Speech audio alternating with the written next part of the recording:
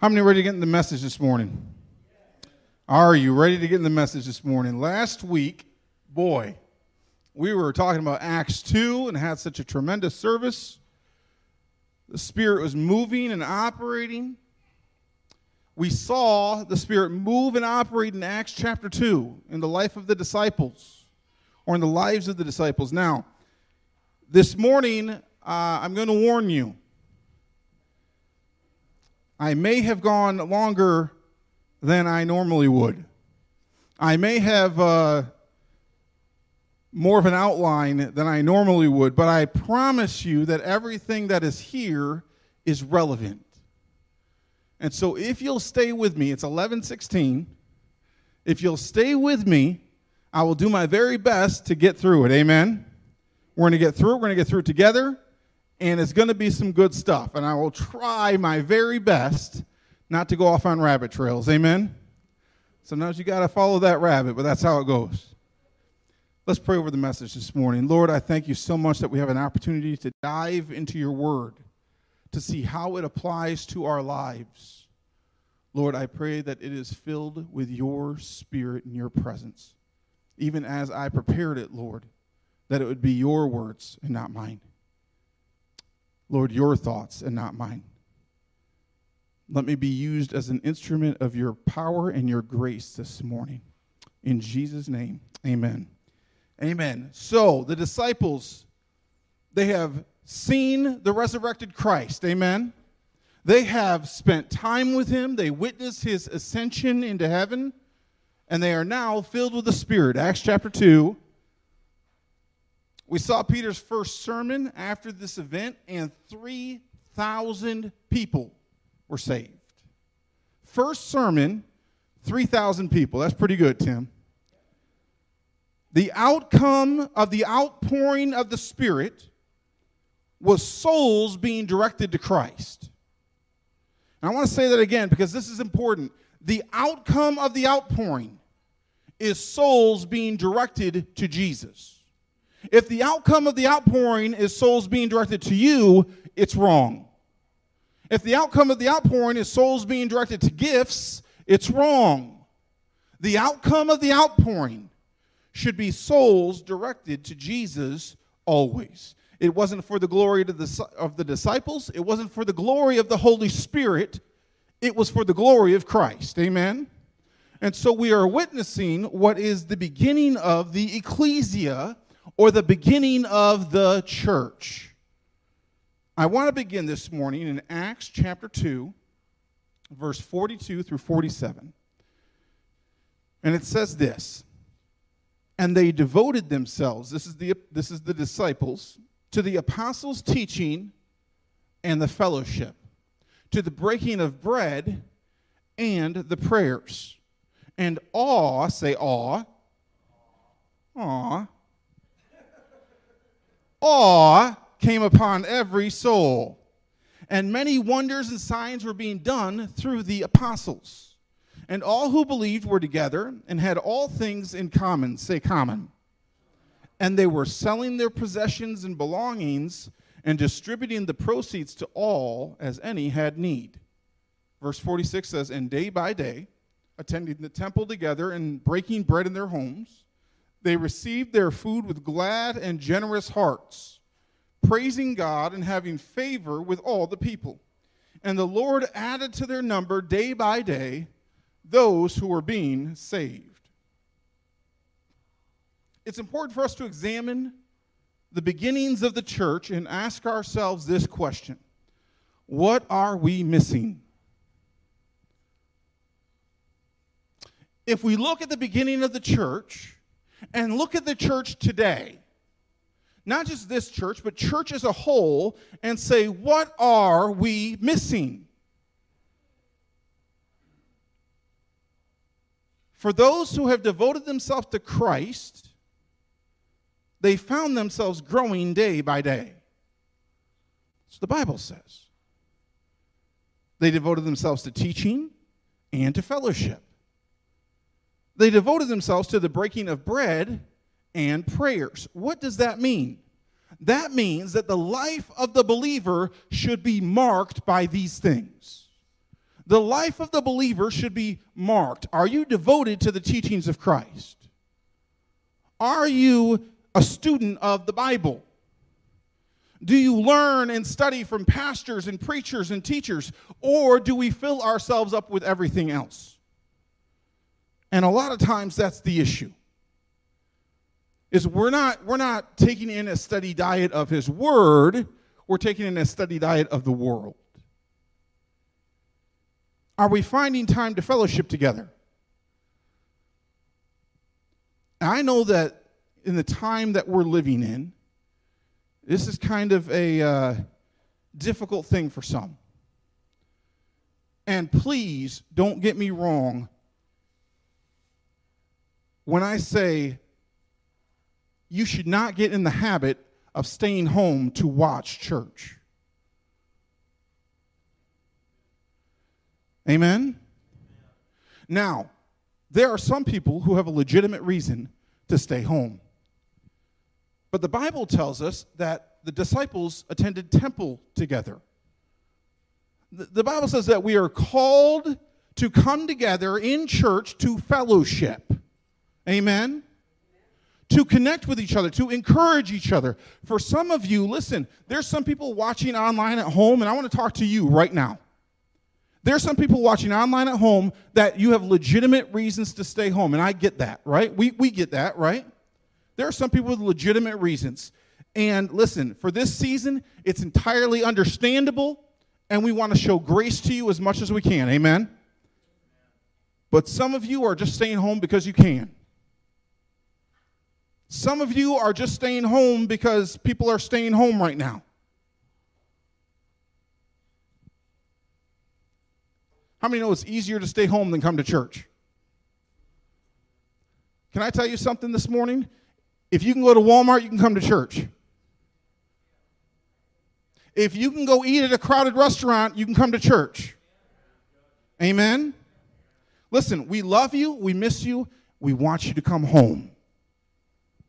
Amen? They devoted themselves to fellowship. They devoted themselves to prayer. Why?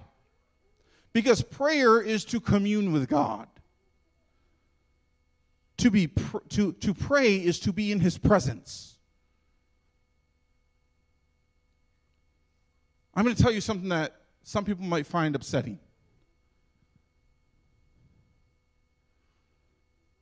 For some people, you didn't begin to worship this morning until about the last 5 minutes. Because you don't worship at home. When you come here, you're just singing. And maybe you'll close your eyes.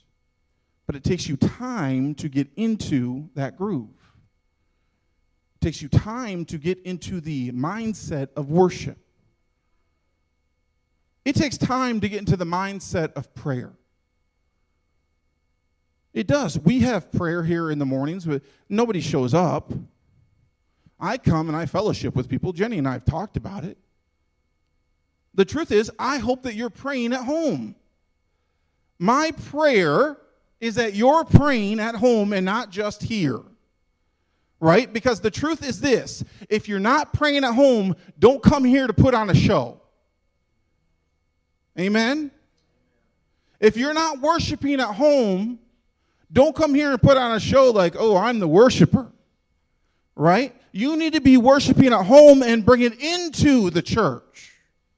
You need to be praying at home and bring it into the church. You say, Pastor David, praying is so difficult. Praying is just one of the hardest things to do. No, it's not. What is prayer? And I think this is it. People are confused about what prayer is. Prayer is just communication with God. To pray is to be filled with his Spirit. To pray is to meditate on Christ and his glory. So a lot of people confuse prayer with just, I have requests. Lord, do this for me, do this for me, do this for me, do this for me. Please, Lord, do this for me. And then when they get done with their request, they go, okay, what now? So they stop praying.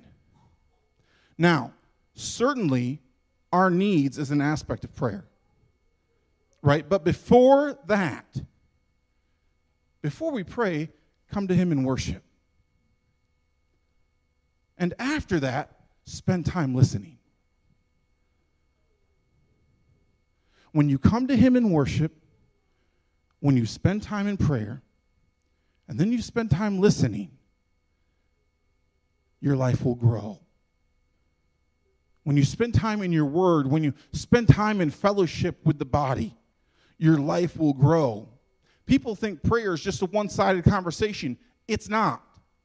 If all it is a one-sided conversation, guess what? You're just talking by yourself. And that's boring. It is. How many of you, some people think prayer is just reciting the Lord's Prayer over and over and over. Our Father who art in heaven, our Father who art in heaven, our Father who art in heaven, please make this stop. The Lord's Prayer is a guide on how to pray. It's not the thing to pray every time, because then it just becomes tradition, and we lose the meaning of prayer. If prayer is not a two-sided conversation, it's just us talking. What else did the early church do? The early church, the believers became communal. What does that mean? It means that they gave all they had. They gave all they had. They gave so that other believers would have no need. Listen, we are called to help those in need in the church. Amen? If you're a believer, if you're a Christian, and we look at the example of early Christians, we are called to pray and help those in need. So then we get into Acts chapter 3. Now, it's an account that many people are familiar with. Acts chapter 3 is a very famous account, a very famous event, but I wonder if we can't look at it with new eyes this morning. I wonder if we can't look at the scripture with new eyes. So, to give you an idea of what happens, Peter and John are walking in the morning, the Bible says around 9 a.m. They're walking to the temple. They're going to church. And it says that as they are going into the temple, there is a lame man. Lame as in disabilitated. He can't walk. He has no strength. He is debilitated. I said disabilitated. I don't know what that meant by that. That's not a word. He was debilitated. He was laying at the gate asking for money. This was a man that they had likely seen many times before. In fact, it's likely Jesus saw this man many times before. He was laying at what was called the gate called Beautiful. If you've been to Israel and you've seen where the gate is, it's a tremendous sight. It's pretty much covered now. But that's where he was for 40 years. Say 40 years. How many are 40 years old? Me and Tim. Oh, how many are over 40? You know what 40 years is. 40 years. Jesus had likely seen him many times before. Going to the temple, you see this guy asking for money, lame, debilitated. But this time, say this time, was his appointed time. How many know sometimes we are waiting for a breakthrough in our life? We are waiting for a healing or direction. We are waiting and we just don't see it. I mean, really, we're waiting and waiting. We go, God, I need an answer now.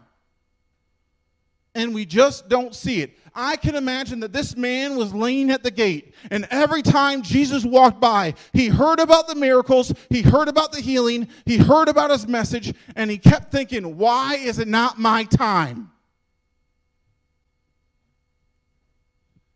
And for many of us, we grow impatient because we want it now. How many know? Sometimes we just want it now. So we become like a 2-year-old at Walmart. Right? We throw a tantrum. Because that's what we do. I was blessed with the opportunity to go to Arizona a few weeks ago. Now it was a few weeks ago. And when I did, I had to get a rental car. So I went to the rental car area, and I saw a long line had formed at the Thrifty car rental service. And honestly, when I went in and I saw the line, I was like, man, that sucks. For them. Because I didn't go through the Thrifty rental car service. I went through the Dollar rental car service. And there was nobody in line at the Dollar rental car service. And so I passed by the people waiting, and I'm like, Passed by the people waiting, only to get to the little kiosk area and read a sign that read, Dollar car rental closed, please use the Thrifty area. I waited in line for 4 hours. I kid you not. 4 hours. And this was not a happy line, right? This wasn't like a line of people waiting in anticipation for like a roller coaster or a movie, right? Okay. This is a line filled with angry people. All right. 2-year-old adults just throwing tantrums in this line. Just, you gotta be kidding me. All right. And so I tried to inject some humor into the situation. So this young black woman came by with her about 3-year-old daughter. And the daughter just did this little thing where she just dropped to the floor. You know what kids do, right? And the mother looked at her and she goes, get on up. And right then I just thought of James Brown. I was like, get on up. Woo! All right? Listen, she started laughing. It was funny. The whole line started laughing. You guys aren't laughing right now, a bunch of religious people. What's going on? It was funny. And so people started laughing. And I got into a conversation with 2 people behind me. Or 2 couples behind me, and we started talking about Israel, and we talked about faith, and we talked about family. We get into the end of the line, and I got to the counter, and I asked the woman behind the counter, how is your day going? And she looked at me with a look of agony. And she said, this has been going on all week. We don't have enough workers to clean the cars. Last night, we were here till 2 a.m., and it looks like it's going to be another one of those nights. So I took a moment, and I told her, thank you. I have to be in line for 4 hours. That stinks. But you're here for 16 hours. So thank you. And then I took a moment to look at the other workers behind the partition. And I said, in case nobody tells you, thank you. And the people behind me in line just kind of looked down sheepishly. Because we have no understanding of patience. We have no understanding of waiting. And we really have no understanding of waiting on the Lord. Sometimes we just need to know that patience is a virtue. And sometimes we just need to wait for God to bring us our answer instead of demanding, Lord, do it now. Listen, we need to learn and to move and work in the appointed time. Amen? For this man at the gate with Peter and John, it was his appointed time. Acts chapter 3, verse 1, and we're going to go all the way through verse 10. We're going to read the whole account, and then we're going to come back. It says this. Now, Peter and John were going up to the temple at the hour of prayer, the 9th hour. And a man lame from birth was being carried, whom they laid daily at the gate of the temple, that is called the Beautiful Gate, to ask alms or money of those entering the temple. But Peter and John, about to go into the temple, he asked to receive alms. And Peter directed his gaze at him, as did John, and said, look at us. And he fixed his attention on them, expecting to receive something from them. But Peter said, I have no silver or gold, but what I have, I give to you. In the name of Jesus Christ of Nazareth, rise up and walk. Hallelujah. And he took him by the right hand and raised him up, and immediately his feet and ankles were made strong. And leaping up, he stood and began to walk and entered the temple with them. He was walking and leaping and praising God. And all the people saw him walking and praising God, and they recognized him as the one who sat at the beautiful gate of the temple asking for alms or money. And they were filled with wonder and amazement at what had happened to him. I want us to take in this account. Think about this man who only wanted money. Right? That's all he wanted. Just give me some money so I can buy some bread. Just give me some money. But I love what happens here. Peter, I like how the Bible says, Peter directed his gaze at him. And so did John. His eyes moved in the man's direction. And they were not being led by the man's cries for money. They were being led by the Spirit. Amen? Listen to me. They were not being led by the man's cries for money. They were being led by the Spirit. Peter says, look at us. And the man looks with expectation. He was expecting money, but God has other plans, right? So Peter spoke the famous line, I have no silver, I have no gold, but what I have I give you in the name of Jesus Christ of Nazareth. Get up and walk. And so he grabs him by the hand. The Bible says immediately strength comes into his feet and ankles. How many ever had atrophied muscle before? When I was younger, this is rabbit trail, dang it. When I was younger, I got in a car accident. I broke my femur. I broke my, hurt my arm, and I had brain injuries, which explains a lot, right? So I broke my femur, and they put a cast on. I was in a cast for many months, and then I had to learn how to walk again. And the reason I had to learn how to walk again was because my muscles had atrophied. I had no strength in my muscles. So I had to go to rehab, and I had to go through all the thing, and kick a ball and all that stuff. And I mean, that's the exercises, all that stuff.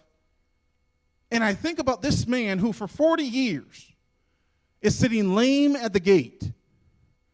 And the Bible says immediately strength comes into his feet and ankles. And immediately he begins leaping and jumping and walking, praising God.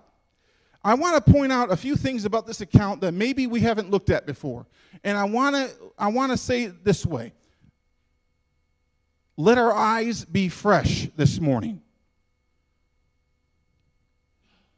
Many people, including Christians, are more than fine with just meeting the temporary need rather than the eternal need. So listen to me carefully. The church, the ecclesia, is not just here to meet temporary needs. We are called to point people to Jesus. When Peter and John gave no money, I like what this one commentary says. He says, we might have heard the man complain, saying, you don't care about me, you won't support me. Look at the mess that I'm in. But Peter and John wanted something greater than supporting the man in his condition. They're not just going to give him money. They wanted to transform his life by the power of the risen Lord. And one commentary says this, for sure we are called to care for the orphans and the widows and the poor and the hungry. But if that's all we're doing, we're missing the point. If that's all we're doing, we are missing the point. There are many churches and Christians that are trying to fix things by addressing or trying to correct what we would call social justice issues. Let me be clear. The Bible says that the Lord loves justice. Micah 6:8 says this. He has told you, O man, what is good, and what does the Lord require of you but to do justice and to love kindness and to walk humbly with your God. Isaiah 1:17 says this, learn to do good, seek justice, correct oppression, bring justice to the fatherless, and plead the widow's cause. We as Christians should love justice, right? We should seek to correct oppression, and we should plead the widow's cause. As Christians, that is what we are called to do. But many times, what the world calls social justice is not in line with biblical justice. And we need to have a clear understanding of that as Christians. Many times, not all the time, many times, social justice is defined by those with anger, with self-imposed victimhood, those who use intimidation tactics, and they have a failure to understand what true justice really is. Biblical justice is being the hands and feet of Jesus to a broken world. Biblical justice is being the hands and feet of Jesus to a broken world. If that's not a part of your Christian walk, I don't know that you can call yourself a Christ follower unless you're actually following Christ. We are called to be the hands and feet of Jesus to a broken world. There is a large conversation happening in our nation right now and around the world in regards to race and culture. How many know the church should be a part of that conversation? The church should be a part of that conversation. How many know that we have a race issue in this country? Right? We know this because that's what's being hammered into us by the media, by the internet, by the educational system, and many times by different churches. But if all we're doing is trying to fix the temporary, we're missing the point. If all we are doing is trying to fix the temporary, if all we're doing is trying to have different races hold hands and sing "We Are the World," we're missing the point. So many don't know what "We Are the World" is. It's an older song. It's very popular. Let me say this clearly. I'm going to say this clearly, and I didn't make this up, so I'm not going to take credit for it, but it's powerful and true nonetheless.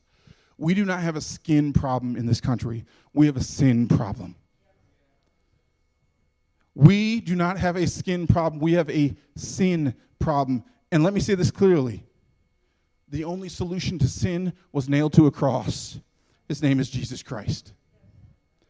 That's the only solution to the race issues in this country. I'm going to go off on a little bit of a rabbit trail. I had a meeting with a few pastors. This is a few months ago now, or a little more, a month ago. And the meeting was about what's called reconciliation. And it was to get essentially the narrative in this country is white people bad, black people victim. That's the narrative that's being pushed. And so the goal of this reconciliation was to have white people and black people come together and hold hands and cry together. And I'm sorry for what my ancestors did and your ancestors did, all of that, right? And I'm not saying that there's no healing process in that. I'm sure there is. But it seemed like that was their only goal. Afterwards, I said to the speaker, it seems like we're just trying to achieve something temporary instead of eternal. And that's a problem. If we're only trying to achieve the temporary, if we're only trying to fix their immediate issue, if we're only trying to appease the crowd for the sake of unity, and we miss out on ministering to them for their eternity, we are missing the point. And as the church, as the ecclesia, as Christians, as Christ followers, as those who follow the man who healed and delivered and set free and gave us salvation, if we are not following his example, what are we doing?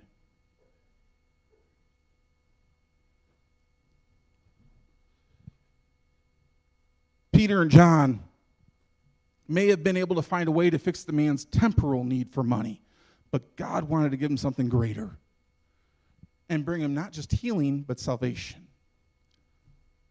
The second thing I want to point out about this account is this. Where do we put our trust? Peter and John said, "Silver and gold have I none." David Guzik shares a story about a humble monk who was walking with a Roman Catholic cardinal. And at the time, the Catholic Church was filled with power and at the zenith of its riches and glory. The cardinal pointed out the lavish surroundings. He pointed out this really beautiful area, and he said to the monk, "We can no longer say, 'Silver and gold have I none.'" And the monk looked at him. He said, "Yeah, but you also can't say, 'In the name of Jesus Christ of Nazareth, rise up and walk.'"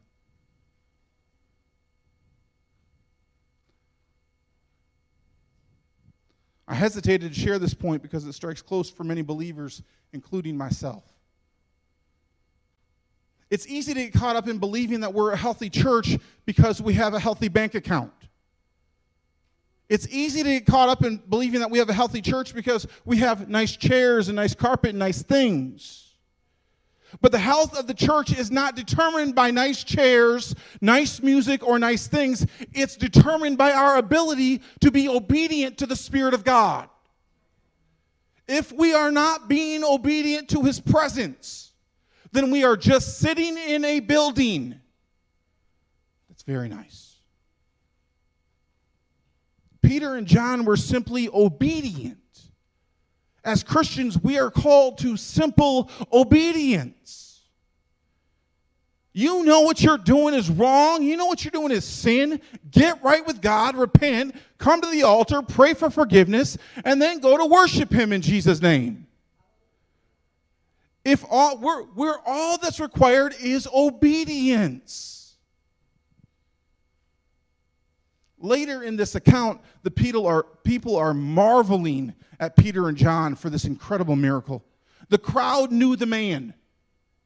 They'd seen him every day for decades as a simple, crippled beggar.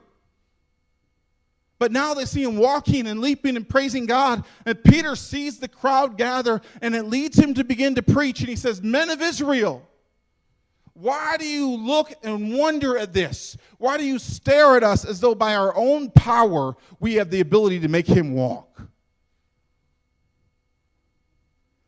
Peter was careful to make sure he wasn't drawing glory to himself. He was simply a servant of Jesus. He was simply a servant of Christ. He begins to preach to this man who was made whole. He was made whole by the very one that these people crucified. That's the sermon. Peter preaches the sermon. He says, "Listen, this guy that's here leaping and jumping and walking and praising the Lord, yeah, all of that happened because of the guy that you crucified." It's probably not the best way to win friends and influence people. It's probably not the best way to grow your church, right? The Bible says the people left there. They were interrupted, and we'll discuss that in a minute. The church grew by 5,000 that day.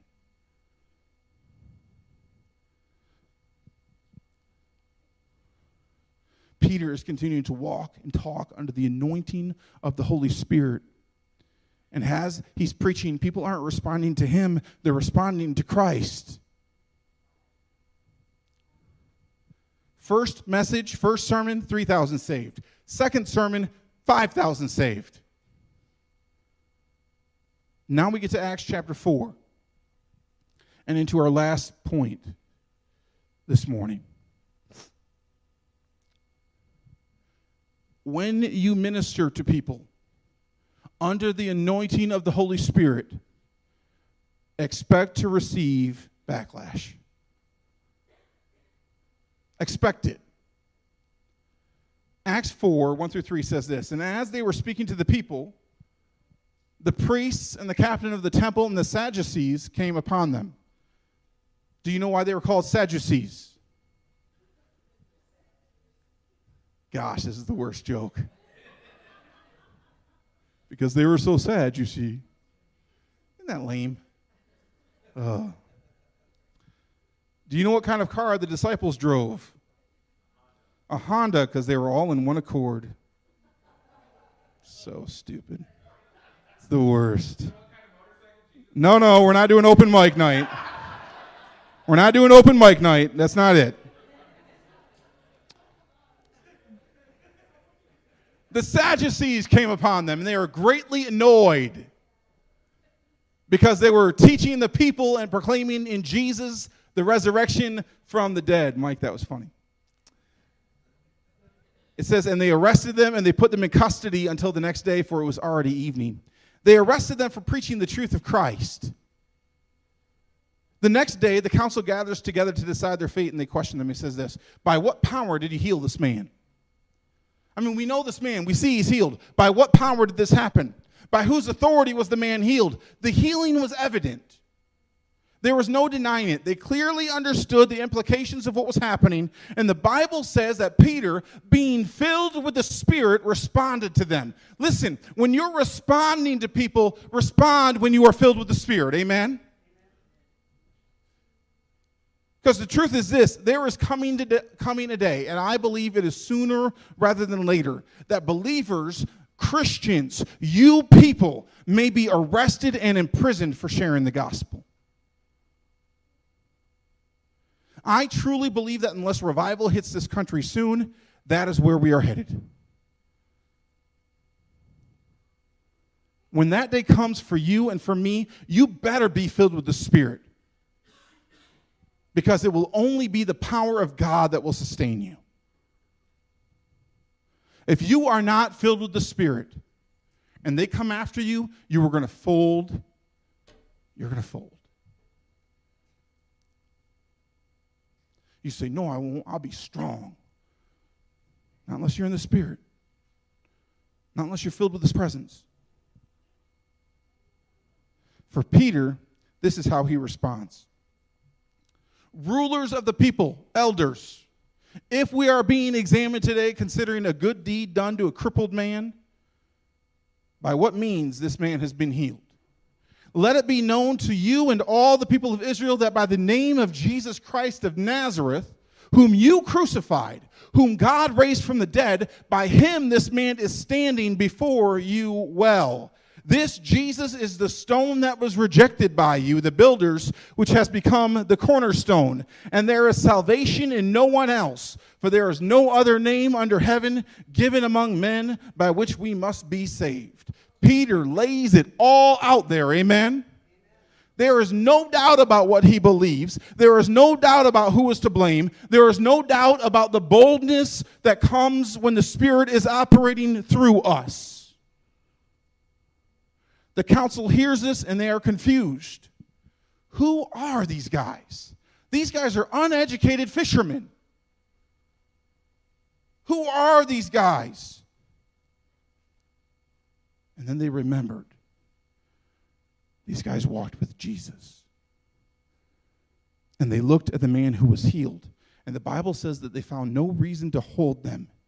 But before they released them, they warned them with this. Stop preaching and teaching in the name of Jesus. Stop it. The church today faces the same opposition. Stop preaching truth. Stop preaching the gospel. Stop preaching Jesus. It's being tolerated for now, but the day is coming where it won't be tolerated. What will your response be? Peter and John tell them we can only speak of what we've seen and heard. You see, Peter and John didn't just walk with Jesus for 3 years. They didn't just walk with Jesus for 3 years. They didn't just witness the crucifixion. They experienced the risen Christ. They saw his ascension. They witnessed his glory. If you don't have an experience with the risen Jesus Christ, you will not defend him when threatened. Unless you have an experience with Jesus, you're going to fold every time. The Bible tells us that they were released back to their fellow believers and that they reported all that happened, and then they prayed. In Acts 4:31, it says this. And when they had prayed, the place in which they gathered together was shaken. Say shaken. And they were all filled with the Holy Spirit, and they continued to speak the word of God with boldness. It seems to me that when you are filled with the Holy Spirit, part of that is the boldness to share Jesus with those around you. Amen?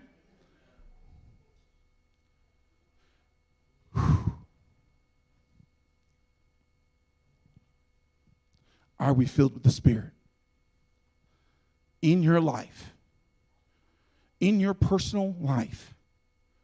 Christians, part of the ecclesia, church, are you filled with his presence? Can you share Jesus boldly with those around you? You say, Pastor David, I have such a hard time talking to people. Yeah, you do. The Holy Spirit doesn't. Get filled with the Spirit. Pastor David, I couldn't go up and pray for that man for healing. I mean, who am I? You're nobody. That's okay. Empty yourself and let the Spirit fill you in Jesus' name. And then minister healing. The healing did not come from Peter. The healing did not come from John. The healing came from the presence of God. Amen? Stand with me this morning.